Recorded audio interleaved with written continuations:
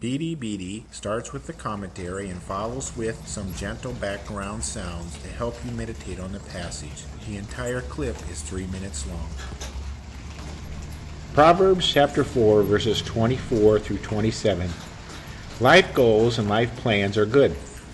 Setting milestones that are needed to reach those life goals are needed too.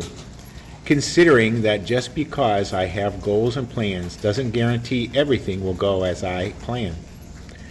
I spend much of my life making plans that never happened or turned out not as I had hoped.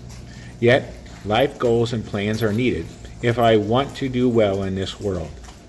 Let my eyes look straight ahead, fix my gaze directly before me. Verse 25. Several types of plan need to be set concerning each aspect of human living, involving mental, emotional, social, physical, financial, and especially spiritual well-being.